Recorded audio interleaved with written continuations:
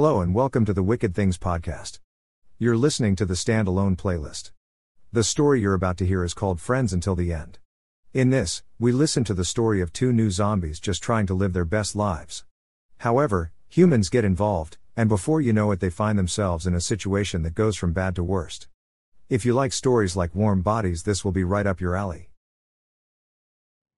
The sunlight reflecting off the scope of the rifle finally offered oblivion from Mark's torment. Mark smiles in thankful acceptance of what is to come next. He slowly rose to his feet. The small amounts of his meal fell to the ground. "Shoot him, damn it!" The man in the yellow hat shouted to the rifleman. The shot rang out as Mark found himself recalling the day everything changed. He remembered standing inside his apartment holding cash ready to exchange it with the delivery man for the pizza he craved so badly. A large veggie lover. He chuckled as memories of his hippie parents telling him, eating meat was murder. Mark opens the door with excitement in his every move and a smile on his face. "Hey man, You okay?" Mark's happiness drained from his face as he examined the sickly delivery person. "Yeah, I'll be okay. 25, he spouted. The delivery man shoved the pizza into Mark's hands and burst through the doorway yelling, "Bathroom," as he grabbed his stomach. "Yeah, man, through there." Mark cringed at the sight of the sickly man and pointed him to the bathroom. The delivery man entered the bathroom and slammed the door as Mark grabbed his phone. "I'm going to let your people know you're sick and using the bathroom, so you won't get into any trouble." Mark listened repulsed as sounds of gagging echoed beyond the thin bathroom door. He grabs the television remote and turns up the volume on the episode of Staggering Zombie Horde. Mark looks confused as 20 minutes slowly pass by and there's no response from the pizza delivery man's employer. Concerned for the delivery man's health, he creeps close to the bathroom door.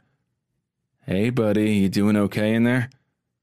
Mark stands in shock before the flimsy bathroom door as it burst open, revealing a ravenous pizza delivery zombie.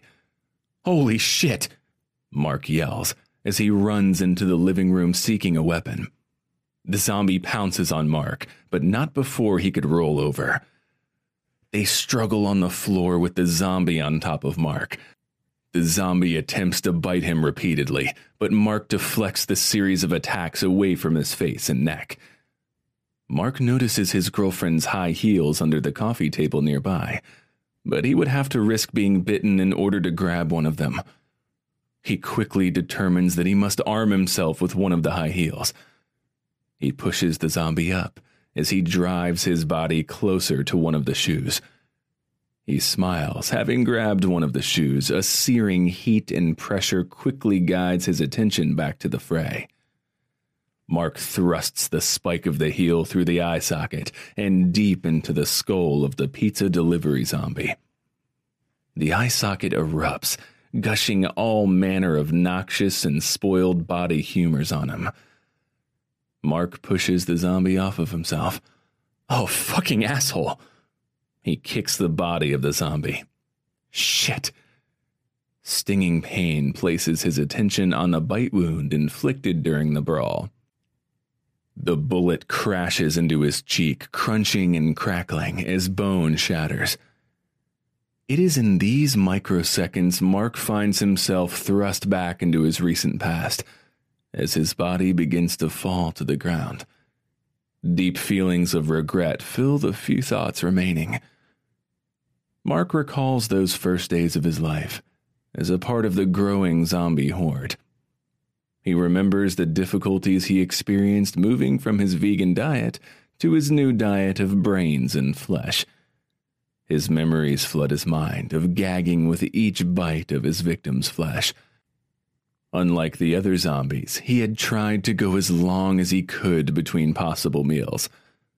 Others simply gave in to the hunger for flesh, as it staved off the pains of their decaying bodies. There were a few who tried to resist the hunger, including his friend Oliver, whom he had met while watching the horde tear apart a preschool seeking its inhabitants. Mark and Oliver became the best of zombie friends. This day would prove that each was more than willing to die for one another. The friends had been out for a zombie stroll when they happened upon a large home with windows boarded up. Seeing other zombies beating on the outside of the house, they decided to see what all the excitement was about. Suddenly, Mark, Oliver, and the throng of hungry dead were netted by a group of armed people. Together, they struggled to try and free themselves, but the trap was sprung. The sound of a roaring motor engine announced there was a trip to be made. Mark and Oliver looked at one another in shock as the entire mob was pulled off their feet and dragged behind a pickup truck. Only Oliver and Mark survived the ride, as the rest melted away due to the high speed of the pickup truck and the heat of the road surface. The undead friends rose from the netting as the truck slowed to a stop. "Some bitch is still alive in there. Looky here," called the first armed man in a yellow hat to exit the truck. The man raised his rifle and took careful aim at Oliver. Mark noticed the man's dark intentions toward his friend. Thinking quickly, for a zombie that is, he tried to place himself between Oliver and the man. Mark found himself tangled and fell before he could save his friend. He watched as the man's rifle turned Oliver's head into a fine red mist. A rage grew in Mark, and he stood up. The man cried out, "I'm out, give me a round, quick." Mark dove atop the man and pulled away a mouthful of the man's hide. He smiled and returned to his feet with his anger sated, but a feeling of loneliness fell upon him, realizing his friend was gone and he was again alone in the world. The sunlight reflecting off the scope of the rifle finally offered oblivion from Mark's torment. Mark smiles in thankful acceptance of what is to come next. He slowly turned to face the man with the rifle, as small amounts of his meal fell to the ground. "Shoot him, damn it!" the man in the yellow hat shouted to the rifleman.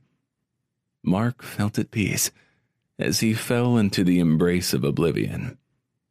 She wrapped her arms around him. In that instance, he knew he would be alone no more. That was a troublesome story, wasn't it? I wonder if zombies experience fear when confronted with oblivion? Either way, thanks for listening to our story, friends, until the end. This is the Wicked Things Podcast signing off. Goodbye.